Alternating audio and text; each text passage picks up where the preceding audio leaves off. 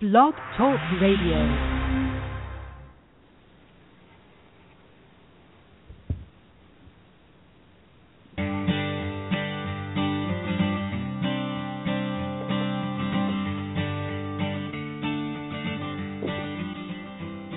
Hi, and welcome to The Art of Film Funding. I'm your co-host, Claire Papin, along with Carole Dean, author of the best-selling book, The Art of Film Funding. Carole is also the founder and president of From the Heart Productions and the host of this show. Dissecting Docs with producer, author Carole Dean and actor-journalist Dr. Don Schwartz shares reviews of excellent documentaries. Dr. Schwartz's book, Telling Their Own Stories, Conversations with Documentary Filmmakers, is available from Amazon. His film reviews and his filmmaker profiles appear regularly on FromTheHeartProductions.com. And today, 5 incredible documentaries are covered by Don and by Carole Dean, producer of this show. And those films are Widowmaker, The Stormmakers, Greenwich Village, Music That Defines a Generation, Real Engine, and we are honored to have the producer and director of the film, 1971. But first, the reviews of the film we'll cover first, and then a discussion with Joanna Hamilton about the production of this important historical documentary, 1971. And Carole, Widowmaker is quite a title. It really makes you want to know more. Yes. On the issue of health, I think it's probably one of the most important films of 2015. So, Don, give us your review. Okay, the official title of the film is The Widowmaker. It is directed by Patrick Forbes from the United Kingdom, and it's narrated by actress Gillian Anderson. And before I say anything else, this film is unusual. You can find it anywhere: Google Play, Amazon, Netflix, Vudu, Xbox. I just want to emphasize the filmmaker has done everything he can to make sure people can find this film. It is 4 stories in one film. The first story is the creation and the development of an inexpensive heart scan that can show whether or not you have calcium deposits in the arteries of your heart. And if you do, well, the patient and doctor can talk about how to handle it. Then the other story is about the creation and development of stents, which are devices, most people know about this, that if you have a blocked coronary artery, you just stick this device in it, and it makes the artery work. And the third story is a debate at the highest echelons of the medical industrial complex about these 2 procedures. The stent procedure is very expensive. It's an elaborate procedure, and it costs tens of thousands of dollars at least. And once you have a stent in an artery, that artery cannot be replaced with another artery, which is the typical surgical procedure. The heart scan is inexpensive, less than $500.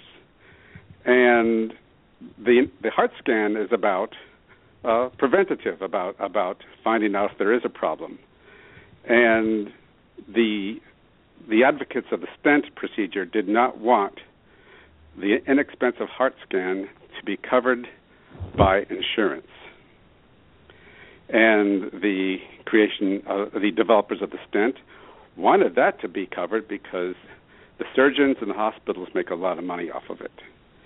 And this debate went on for close to 4 decades, and during that time, 4 million Americans died of sudden, unanticipated heart attacks. These are people in their 30s, 40s, and 50s. They're healthy, they're normal. There was not a single sign that they were about to die. And the good news in this film is that the heart scan is starting to be covered now. And this film is so powerful that the 4th story, I said there's 4 stories. The 4th story is a lot of stories. Forbes, the filmmaker, has people, survivors of those who died, talk about their experience of losing their loved ones. And this is one of those films that when it was over, I just sat there stunned, and I resolved to get myself a heart scan. And because all these deaths, I mean, not all of them, but they could have, many, if not most, could have been prevented by a simple, inexpensive heart scan. And Carole, what did you think? Oh, I'm totally in agreement with you. I think Widowmaker is a film with a purpose. And Patrick Forbes, in his director's statement, says, for once, I'm not looking for a shiny statue or a glowing review. Instead, I'm hoping that out of all the people who see this film, just one thinks, maybe I should check how my heart is. I know I don't feel bad and I'm fit and healthy, but as we point out, people like you, my friend, die in the millions all around the world, and it need not and should not happen. I think this film is really wonderful because it exposes the greed in the United States medical industry. If you ever thought that there might be some involved, you can be sure of it when you watch this film. Medicine, which should be to heal, has become part of the medicine for profit. The film clearly exposes the power of a few to control the lives of millions. So after years of research, this heart scan machine was invented, which can show calcium in the heart, and that's been the silent killer. Now, the preventative diagnosis machine was kept from us by the greedy medical elite. So to understand how important this is, here's a quote from Bruce Brundage. He's a professor emeritus at UCLA, who is referring to the current diagnosis of heart disease, and he says you can have all the risks and not have coronary disease. So you could have none of the risk factors and have coronary disease. But if you have a coronary scan and you see calcium, that you know you have a disease. It's not a risk factor now. It's looking at part of the disease factor. And it was the film's funder, David Bobbitt. At 51 years old, he was considered healthy, and he took this test and found that with his level of calcium, he was 75 to 100% likely to have a sudden heart attack. So he used the scan and this numerical value created by the Calcium Club to contain his calcium levels. He changed his eating habits and his lifestyle, and he maintained his status. He didn't get any worse, and he is a very happy man. This gave him the information he needed to make these changes to prevent a sudden heart attack. And calcium scans, for your information down there, non-invasive. So I think this is something wonderful, and I'm researching for a place to go down here in L.A. Ventura. And I think we really have to get this film out to people to realize that that's what's so strange about it when somebody drops dead, and you think, how could that happen? One of my film friends was only 50. And gorgeous and healthy, and I had lunch with him. He was in great spirits, and he looked like the picture of health one day, and he was gone in a week. So I think that this is really an important film.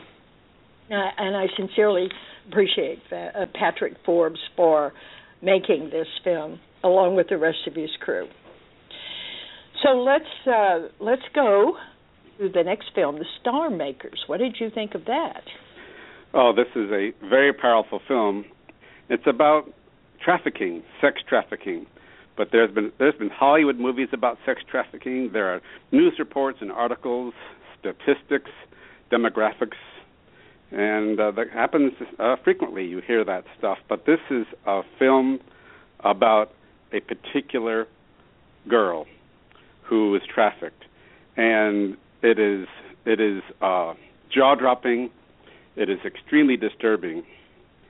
So again, the title is The Storm Makers, and it's written and directed and shot by Guillaume Suon, S-U-O-N, and it's distributed by First Run Features. And again, it's not a sterile news report. It's about a Cambodian mother who sold her 16-year-old daughter, Aya, to an agent, and the agent was supposed to find work for Aya, some domestic work in another country. And then the agent in Cambodia sent her to Malaysia, where there was another agent who was supposed to find the specific work. But instead, that agent confiscated Aya's passport, sold her into slavery, where she was beaten, raped, and abused for 2 years. And she escaped, and I imagine she's in the minority of those who escape. And she tells her story on camera, and she tells her story in a quiet, peaceful, neutral tone, but her words scream and yell. And after the 80 minutes or so of this film, I just feel like I was touched, so completely touched by this woman, and infuriated by what happened to her and what must be happening to millions, if not tens of millions of little girls over the last many decades, and it's still happening now. This is a film that needs to be seen because it's kept away from us. The statistics and the Hollywood movies don't bring it to us. This is a story that gets to your heart. Again, it's called The Stormmakers, and it's distributed by First Run. Don, how do you think that the filmmaker was able to get this trafficker at his private club to explain the whole business of trafficking, which he did in great detail?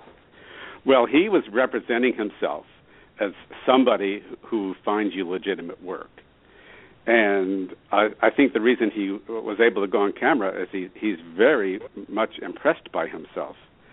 And he wanted to show off his success. He wanted to show off his body and his lifestyle, and he had all the sound bites for what he's really doing and what the other agents do he has no control of.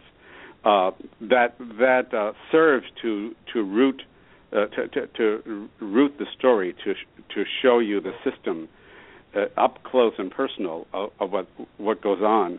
Another thing about the film is when the Aya returned after escaping, she didn't bring back any money. The whole purpose of sending her daughter off was to make money for the family, but she did bring back a little boy.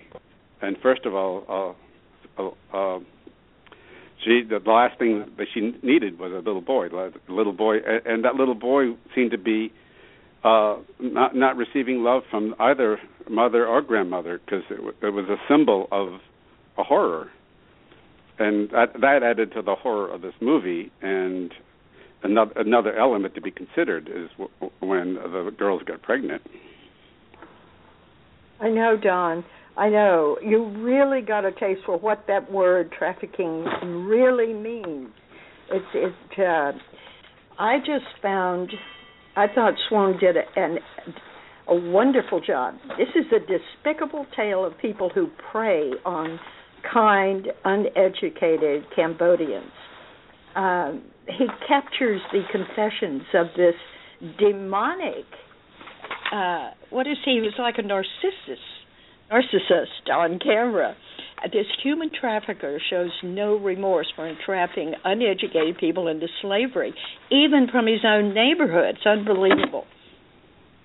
He's like a rich villain who lives a comfortable life, and his unsuspecting victims are illegally smuggled into neighboring countries for supposedly good-paying jobs, only to find that they've been duped. 500,000 Cambodians work abroad, and 1/3 of them have been sold as slaves, to give you an idea of how bad this is. In Thailand, Malaysia, and in Taiwan, that's where they're mostly sold. Most of these are migrants or women. Some become maids in Malaysia or workers in Thailand. Many are sold as prostitutes, and some of the men work in the shrimp market. But they're all exploited in horrible working conditions. And the traffickers are looking mostly for backward people who can't read or write, who have no jobs and no future. And sometimes these poor people even pay the trafficker for what they think will be a good job to support them and their family. So it's such a shock to the family when these people walk away. They think they're going to a fantastic job, and then the family is looking for money to come back, which it doesn't. The Cambodians call traffickers star makers because when they arrive in a village, they bring the storms and the tears with them. And the film tells us that they actually sell people by whole villages. The film says they have no mercy. They only love money. I think that's an incredible statement to make. So I'm just hoping that more people get to see this film so that we can do everything we can to stop trafficking. The police must know that this is going on in those countries. I don't know how it happens so often. But anyway, I found this technically to be a very well filmed, very well edited, shot, good story, good emotional feeling to the story. So the filmmaker did an excellent job. And how they got the trafficker on camera to admit everything he was doing is beyond me, but it was brilliant. So I totally agree with you. This is a great film. Now, talk to me about Greenwich Village. Greenwich Village.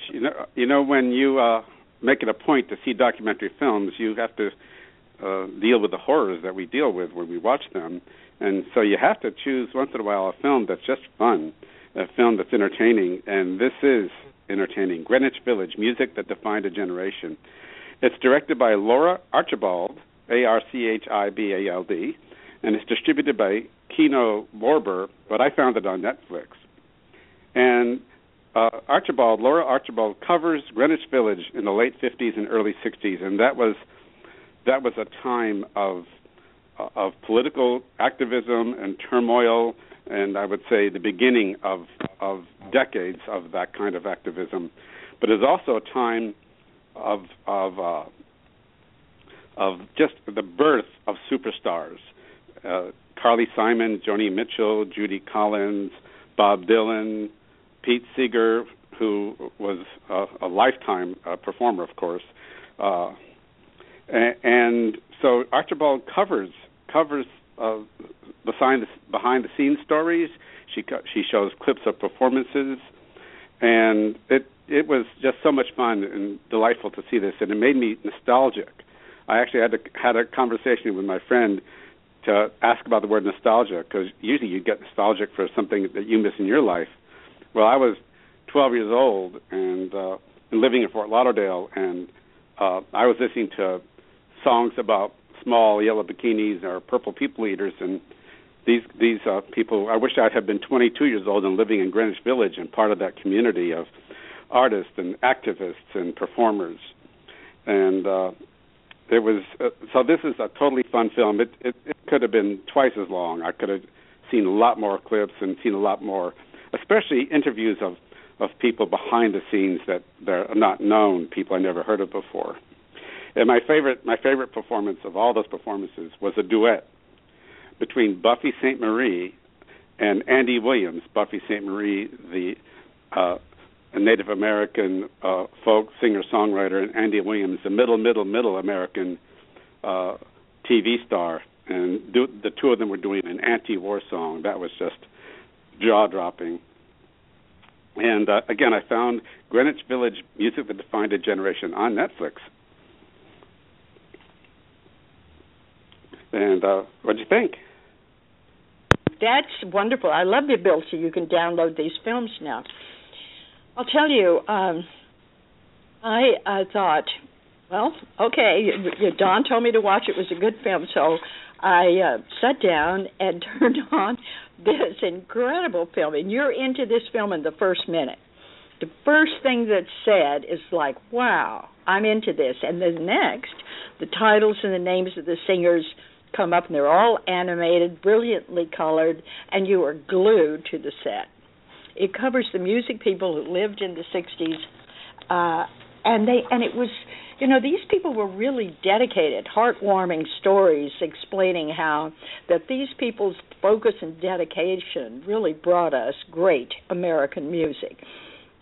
And they sum up like Dylan, when they were talking about Dylan and how he started out and became such a great singer, writer.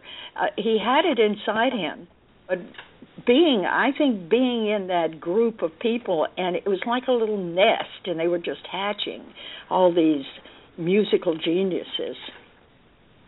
Anyway, I think it's one of the top music docs I've seen lately. To me, it showed us how the 60s was a freewheeling time in the village, and people found all over the world, they found that the history of Bohemia was enticing, and they came to be part of this freedom in music, art, and voice. Throughout the film, you'll see the village is a major explosion of American art. All the artists, songwriters, actors, musicians, playwrights, they wanted to get into the village and live there so they could play in the clubs and hang out, drink coffee with other artists, and be a free thinker. Anything goes in that scene. You can just imagine it. And they talk about how music can create unity. And I believe that our 1960s music was America's expression of their individuality, their love of the historical songs that came down from the hills and out of the farmland. And these songs really defined America as a brilliant artistic force. I highly recommend this Greenwich Village for all of you who love music. There's so many great artists that you'll be glued to your seat. Fix your food before you start that film because you won't want to pause it. It's so good. Now, the next film is Real Engine. So tell us what you thought, Don. Well, Carole, you made me see this movie. I never heard of it before.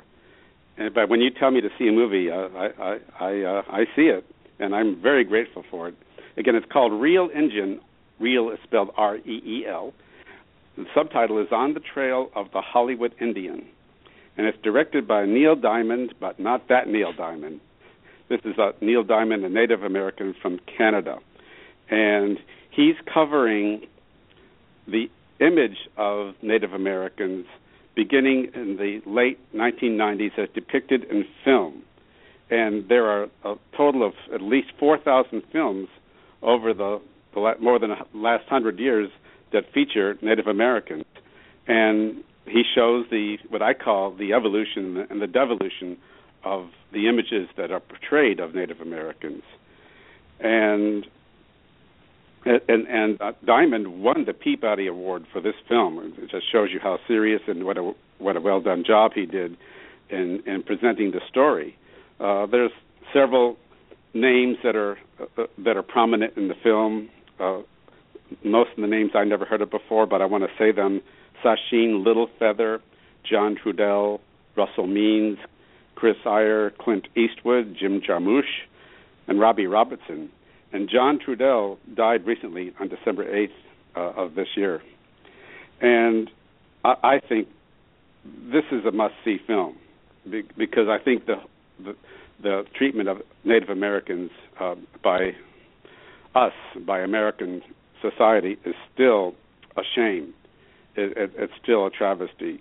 And this is another film I think that's very important to see to understand what's been going on.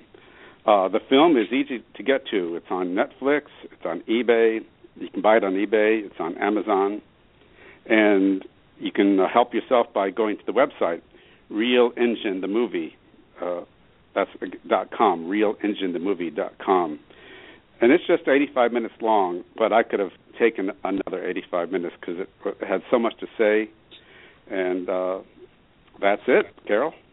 Well, I think you're spot on. I really enjoyed it. The opening of the film, there's the American Indians are saying that as children, watching old Westerns, they were cheering for the cowboys, never realizing that the Indians on TV were depicting them because they didn't know.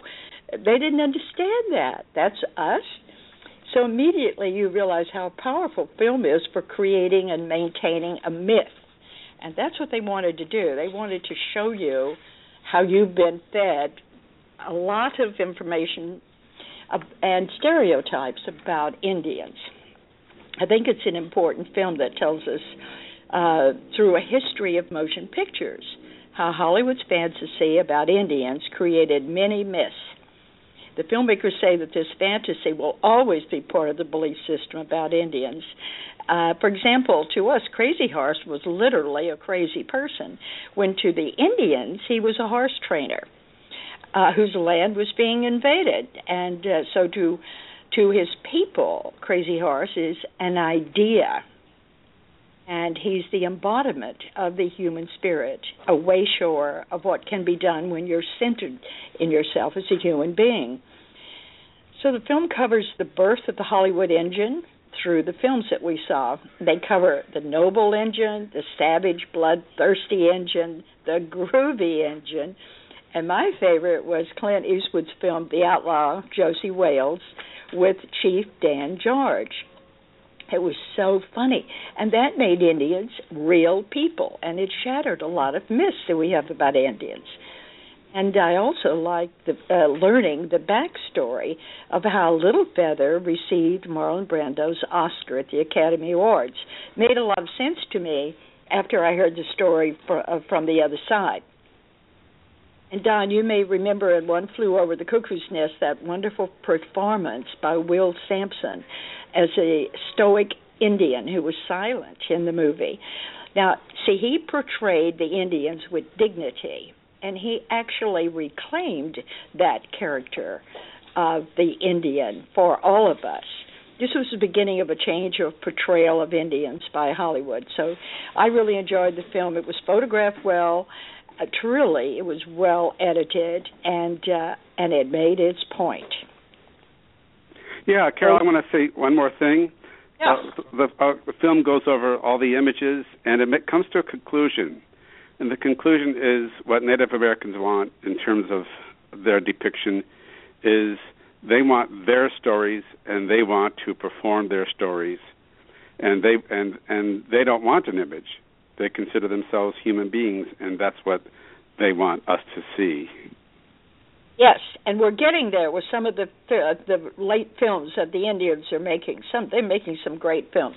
We need more of those. Oh, I'm so glad you said that, because I wanted to say right now that in our Roy Dean Film Grant, I really love films made by Indians, film stories about Indians, true stories, that show Indians as human beings and just exactly like us in the trials and tribulations they go through in their life. So I'm looking for that for the Roy Dean Film Grant. So anyone who's working on a film like that, please check our website, FromTheHeartProductions.com, and look at the grant opportunities. Well, okay, so let's get into what's our next film. Oh, great. I did want to say one more thing. One Flew Over the Cuckoo's Nest was one of my favorite films, and I was so happy to see the Indian turn into the hero in the film. And that was the beginning of Hollywood turning around, changing their whole concept and bringing us more Indians as real people. Now, the most important part of the show today is this incredible historical events from the film 1971. This is a story of ordinary people doing extraordinary things. This is told in a most engaging way, and it unfolds like a thriller. Each segment takes you to the next shocking event, and all of it builds on the main event from an underreported Media, Pennsylvania break-in in 1971. This is the event that Hoover wanted to just go away. There are many riveting events that keep the story moving forward all the way to the Nixon cover-up. And as far as I'm concerned, it's a heretofore untold story of Americans who I believe are heroes. So tell me your review, Don. Oh, thank you, Carole. First of all, this is an example of why you got to watch documentary films. If I hadn't made a hobby of finding them and seeing them, how would I have ever found this film? And the story in this film is incredible. It should not be buried, and thanks to Joanna Hamilton that it's not being buried. But we got to make sure that we get the word out about these films in 1971. So when this film started, after the first 10 minutes, I thought, wow, there's going to have to be a Hollywood narrative based on the events in the story. So this is about a small group of upstanding citizens, conscientious citizens, in 1971 in Little Media, Pennsylvania, and it was a time when there were a lot of local FBI offices throughout the United States. And this is a time near the end of J. Edgar Hoover's reign of terror in the FBI. And this group of people decided to reveal all the shenanigans, the malfeasance that the FBI was conducting. And they formed a group. They somewhat laughingly called themselves the Citizens Commission to investigate the FBI, but it also was a realistic name too. And they broke in to their local office, and they anonymously released just incriminating evidence, piles of incriminating evidence of illegal activities, the surveillance of citizens just simply practicing their First Amendment rights, and the interference with people practicing their First Amendment rights. And the break-in, again, was done by normal, upstanding people, and these were families, these were couples, and one family had young children. And what they did, if they had been caught, these adults would have spent the prime of their lives in jail, in prison. And so it's a very high-stakes story. And now it's come out because the statute of limitation is over. So they can come out now. And they were kept secret by in part supported by a lawyer who helped them maintain their anonymity. The film is released by First Run Features, and it has a special feature of an 85-minute meeting of the Citizens Commission, decades later, and they have Edward Snowden appear by satellite at this meeting. So when you buy this film for First Run Features, you're getting two movies in one. And I was stunned by this story, and if I was a mogul and if Ms. Hamilton agreed, I would green light a narrative version of it. And so we have Joanna Hamilton with us today. Hi, Don. Hello, Joanna. Welcome. And, thank you so much. Oh, you're welcome. And Carole, you want to start with some questions? Yes, Joanna, I really loved your film. I have to say that the title, 1971, I thought, oh, well, what happened in 71? I don't remember anything special. But anyway, it looks like a good film. But as soon as I started watching it, it was like, oh, my heavens, look at this. And then that happened, and then that happened. There's so many important events that this caused to happen, all the way up to the Nixon Watergate scandal. I think we have to go through them all, but I think Graham getting involved early on, having the courage to print the information, the illegal information she was given, where the New York Times or the LA Times wouldn't print it. She printed it, and making that bold stand and getting away with it was probably what gave her the courage to bring us the Nixon situation. Yeah. This is a major event in history that was totally overlooked. So, yes, right. I want to know, how did you find the story? I agree with everything you said, Carole. I did. It was just an immense privilege to be able to tell this little-known or completely unknown piece of American history that was, comparatively speaking, so small and potentially so insignificant. A break-in of a small FBI office outside Philadelphia that had such huge political repercussions. We wouldn't know, without these individuals, as Don was saying, these very ordinary citizens, who were academics, community activists, fine, upstanding people who had never, they were perhaps, certainly involved with the anti-war movement in general and had participated, some of them in some draft board raids, but aside from that, none of them had committed a crime ever. So, they trained themselves for this one night of crime, which is incredibly high stakes. They break in on a hunch. It's an educated hunch, but it's a hunch nonetheless. They actually don't really know what they're going to find, and lo and behold, they sort of really do. It's a slow burn story, but they really do hit the jackpot in terms of what is revealed. But as you so aptly say, it's Katharine Graham at the Washington Post. By publishing the information, they send these documents to a couple of politicians and 3 newspapers, and ultimately it's only the Washington Post that publishes the contents of these stolen documents and reports on it. Ben Bradley is largely credited with persuading Katharine Graham to do that. So he really is sort of the living hero that everyone made him out to be. You mentioned the title. It's funny, we went back and forth on the title for a very long time. I had different titles, and one of the concerns while I was making the film was that we weren't sure how the government was going to react to these people stepping out into the spotlight for the first time.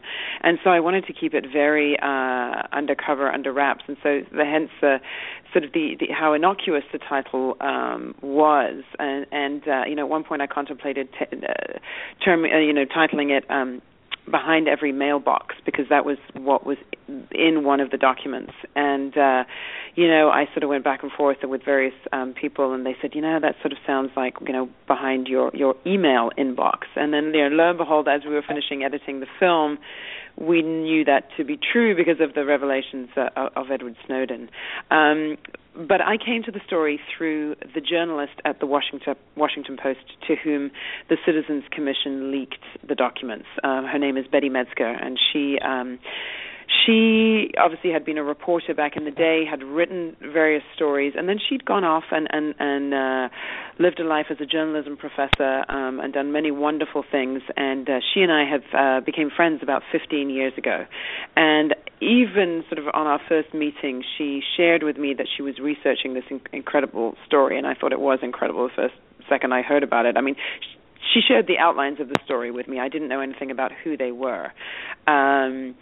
And, over the course of years, literally, I sort of urged her to let me know when she was ready to make a film, because I, fervently believed there was a film there. And then there came a point about 5 years ago now where she called me up and, asked if I was serious. And I said, of course. And from there, we really, I joined her on the last few years of her writing a book. And so we collaborated. We shared all our primary research materials. I obviously benefited enormously from all her years of work, including her Freedom of Information Act to requesting the FBI's investigative file, which was 35,000 pages. It was one of the largest investigations, actually. It was kept very quiet, but it was one of the FBI's largest investigations after the JFK. And they never. This is the whole thing. They never caught these 8 conscientious Americans that actually took the risk to get the documents. That's right. It was extraordinary. Hoover died a year later. I think it was one of the great frustrations he must have taken to his grave that they were never caught. I'm convinced they imagined that of course they would. There were 150 agents that flooded the Philadelphia area, and they were not able to catch them. All of the 8 people who were part of the group, 7 were on the list of suspects. One of them just never was, and that's sort of an interesting story in and of itself, but because she was, ironically, the only person that they had a sketch of. So interesting. There was a woman who went in to case the office. Sort of perhaps speaks to the sexism of the time, precisely. No one could ever imagine that, somebody like that, seemingly so innocent. But I think it's a case of they spread the net very wide. There were enormous numbers of people who were potential suspects because there were just an enormous number of people who were politically active then, and particularly in Philadelphia, which is sort of a real hotbed of the anti-Vietnam War movement back then. And the day after, they sort of also took themselves off on a decided that a person in Philadelphia was without doubt responsible for this break-in, and that individual was completely the wrong person, but the FBI convinced themselves that he was, and so it took them down a path that that was a total red herring, not to mention that eventually engendered a whole other criminal case, which is known as the Camden 28 trial, which is featured in the film, and then there's a whole other movie about that trial, which is super fascinating, and I'd urge everybody to watch that film too. But basically, the FBI thought that they had caught the media burglars when they caught the Camden 28, and the Camden 28 were a group of draft board protests. It was a draft board break-in, and they arrested 28 people.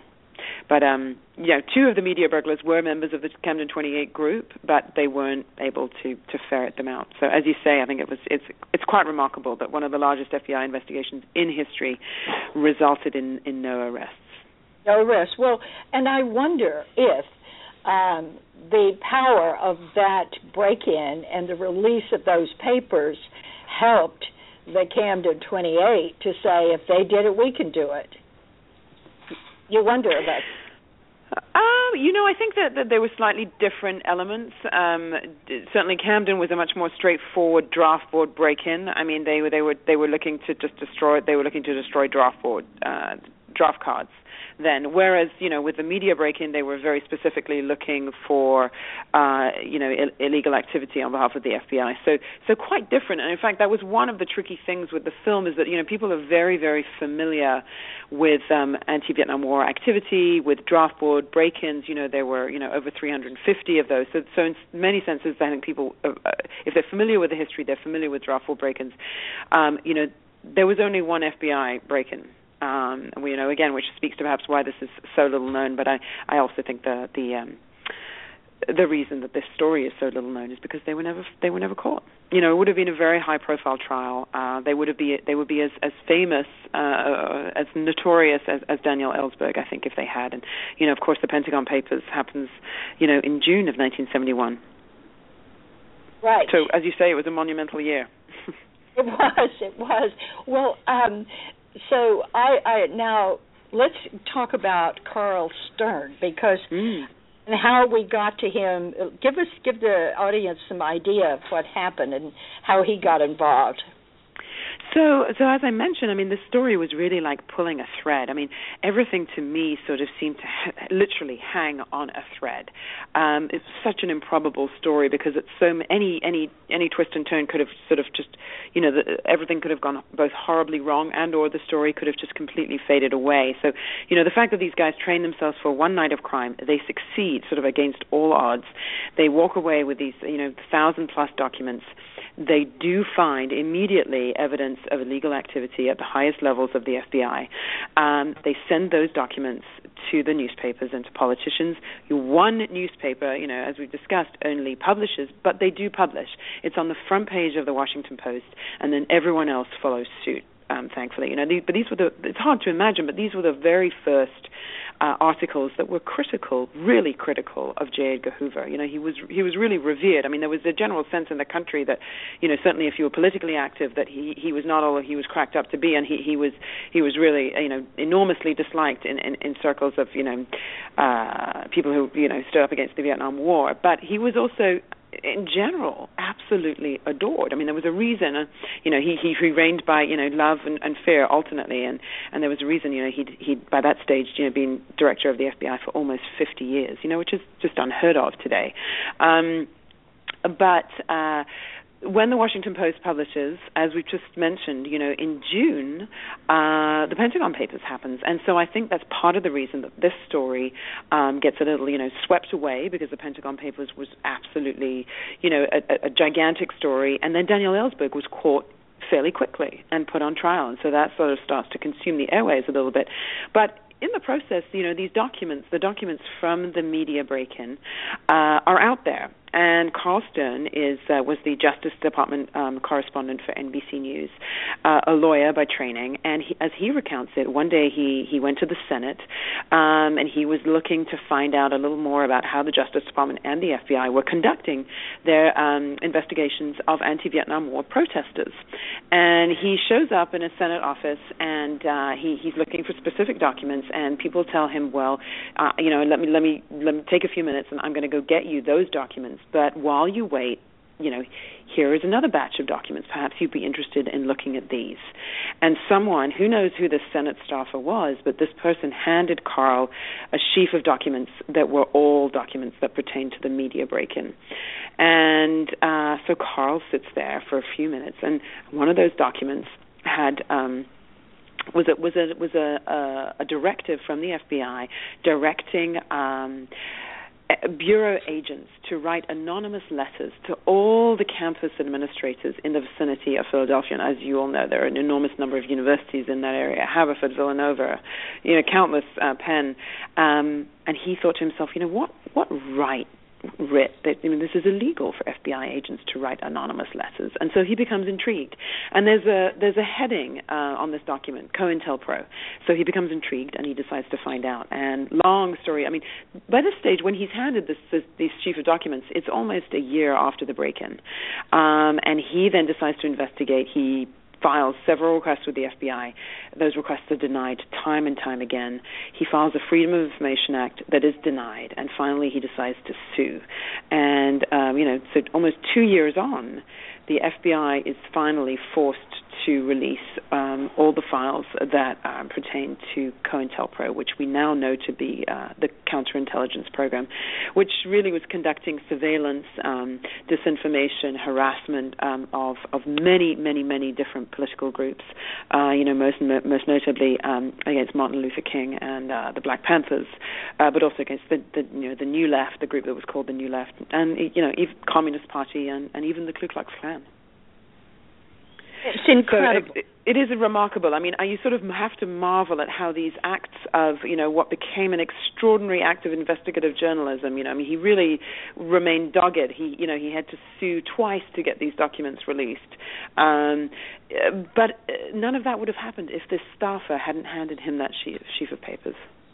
It's amazing how these little things turn into something wonderful. Well, I want to compliment you on your reenactments. I'm assuming that where the woman went into the FBI office, that was all a reenactment. That's right. We did decide to use reenactments, which I know is a little controversial. They're not everyone's cup of tea. But I felt that, we've spoken a lot about how little known this story was. And, I didn't want it to be unknown anymore. And so I felt that perhaps a group of, people who were describing this event 40 years ago, they're so, what sort of characterizes the group is is an absence of ego. They're really not bombastic individuals at all. They return to their normal lives. I have to say, since the book and the film have come out, their lives have literally remained unchanged. So, they were describing what they'd done in a very matter-of-fact kind of way. And so, cinema is such an immersive experience. I really wanted people to be able to put themselves in their shoes, which is why I decided to go for the reenactments. But, and we hope, if people have something to criticize, they immediately go to the reenactments. But hopefully, for most people, they really do work, and they enable you to really kind of be there in the moment with them. Exactly. I enjoyed that very much. And you had just it felt like I was in 1950 in the black and white, and she's sitting there with her big glasses and all this. It was so real. And Wonderful. All the old filing cabinets, it took you back to the day, and you could imagine that how important everything was in the filing cabinets, not stored, and you don't have to try to break into someone's computer. All you have to do is get in the office. It was very good, and I loved it when they went out. They just put the suitcases in their car and drove off. It was so well planned because you took us to the planning meetings, and we saw them, and these were all highly intelligent, very level-headed people. That's right.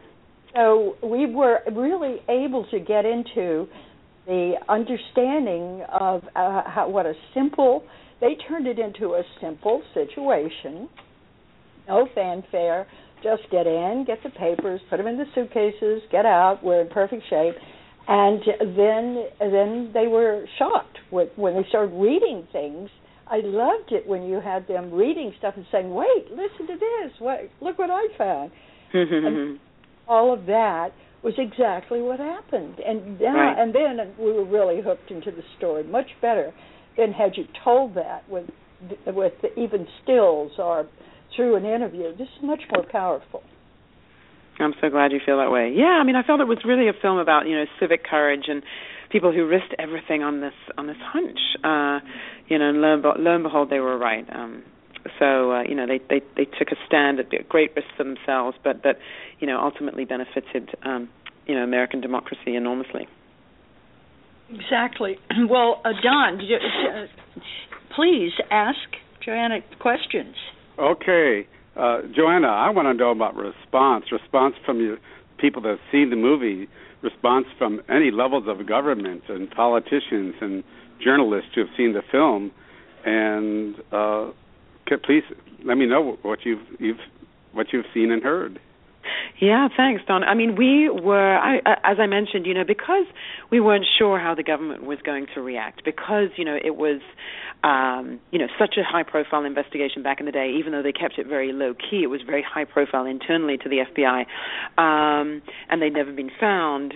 We weren't sure how they'd feel. And I really felt very strongly that the tone of the film couldn't be seen to be goading the FBI. I mean, I really felt strongly that obviously it was their story, told very much from their perspective. We do have a couple of FBI agents in the film, and I'm very glad that we do. But this was not a sort of thumb your nose at them. It was really kind of a careful look at what these individuals had done and the impact, the ramifications of their actions, which were enormous. But when they stepped out and when we had the premiere, I was just generally being incredibly gratified. I imagined that there would be there might be more people. They might receive some hate mail, some crank calls, and I have to say there's been none of that. Absolutely not. I mean, I sort of advised them all to kind of delist their phone numbers from the phone book, and none of them did. And they haven't received those crank phone calls. It's been an immense relief, quite the inverse. We've traveled with the film, a lot, to festivals, and then it was in theaters, and across the board there've been sort of standing ovations, and people walking up to them in the street and thanking them for their actions.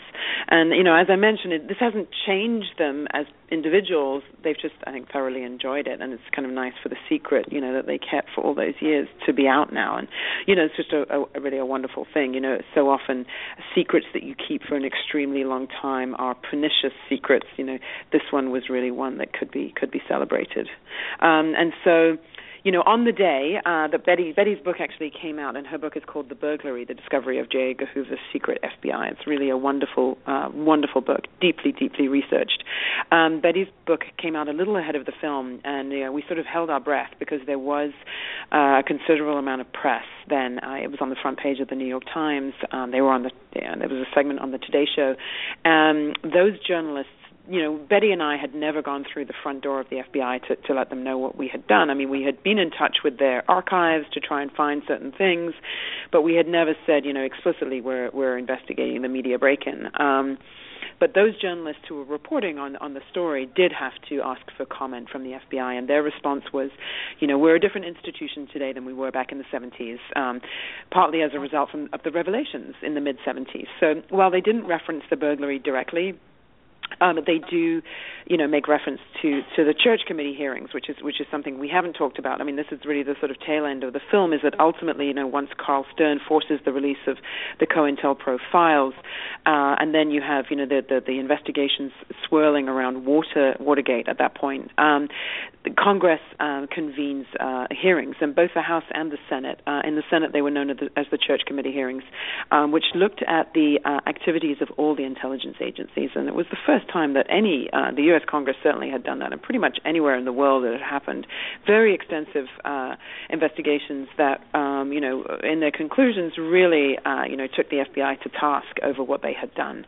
And they instituted the first set of guidelines governing the FBI's behavior, amongst other things. And they instituted a 10-year rule for the FBI director. No longer could there be a director that stayed in there for 50 years. So they've been all this, those results were irrefutable. The FBI couldn't.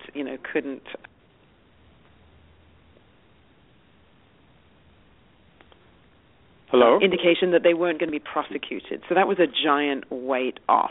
And then, to be honest, so going from that and, the concern about them potentially being prosecuted, I received a call one day from Representative John Conyers' office, a Democrat from Michigan, and he said, his staffer told me that they'd heard about this book and the film, and they wanted to know more about the story, just to educate themselves. So long story short, this past June, we had a screening on Capitol Hill.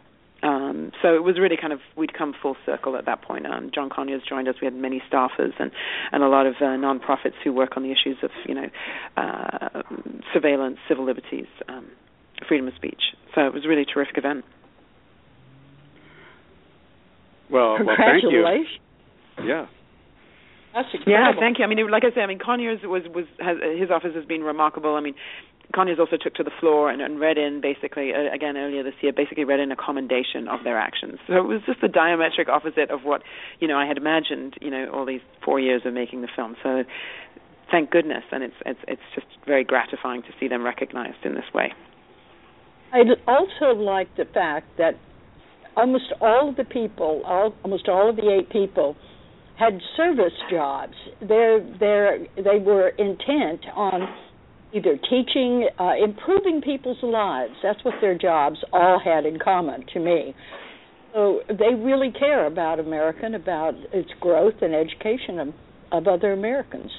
You're so right. You're absolutely right. That's exactly who they were, who they still are.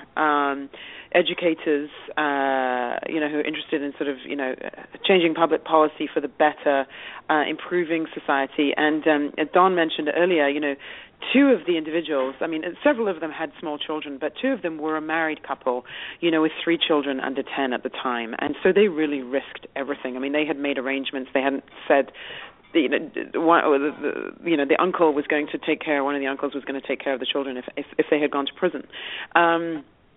And their response to people, I think they anticipated potentially the biggest backlash, people hearing about them and thinking, how can you possibly have put your children at risk in this way?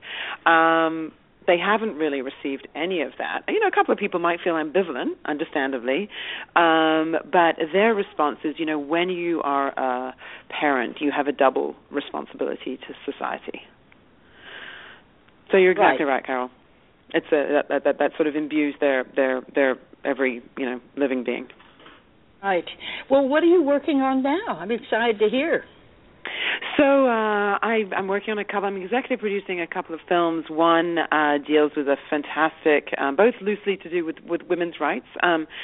One deals with an amazing public art project in China, and the other deals with the Lost Abortion Clinic in Mississippi.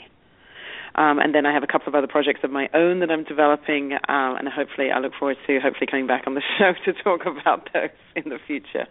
Please send Carole and I screeners as soon as you got them. Absolutely.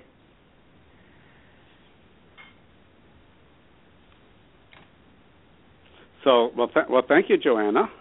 Oh, you're so welcome. Thanks so much for having me. Okay, Carole, Claire? Yes, and Carole, did you have any last words?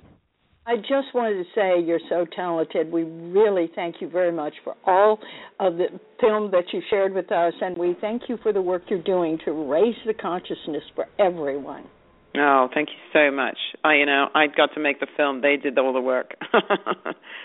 Great job. Well, thank you, Joanne, and thank you, so Claire, much. And for a wonderful show. Wonderful. Thanks so much. It's a pleasure. Yeah. Okay. Bye-bye. Be well, everyone. Bye-bye. Thank you. Bye. Bye. Now, in its second edition, Carole Dean's popular book, The Art of Film Funding, has 12 new chapters to cover all areas of film financing and how to avoid expensive pitfalls. Learn how to start with an idea and end with a trailer, how to make an ask for money, Create your story structure and your trailer. Legal advice, fair use, successful crowdfunding, how to ask for music rights, and what insurance you can't shoot without. Available on Amazon under Carole Dean and at FromTheHeartProductions.com. I want to remind our listeners that David Raiklin is a brilliant and talented award-winning musician who scores films and can compose music for a trio or for a full orchestra. David is a very good friend to the independent filmmaker and comes highly recommended by From the Heart Productions. If you need music to help tell your story, please contact him at davidraiklin.com. That's David, RAIKLEN.com. And Carole and I want to thank you for tuning in to The Art of Film Funding. Please visit our website at FromTheHeartProductions.com. You can also find us on Facebook and Twitter. Good luck with your films, everyone.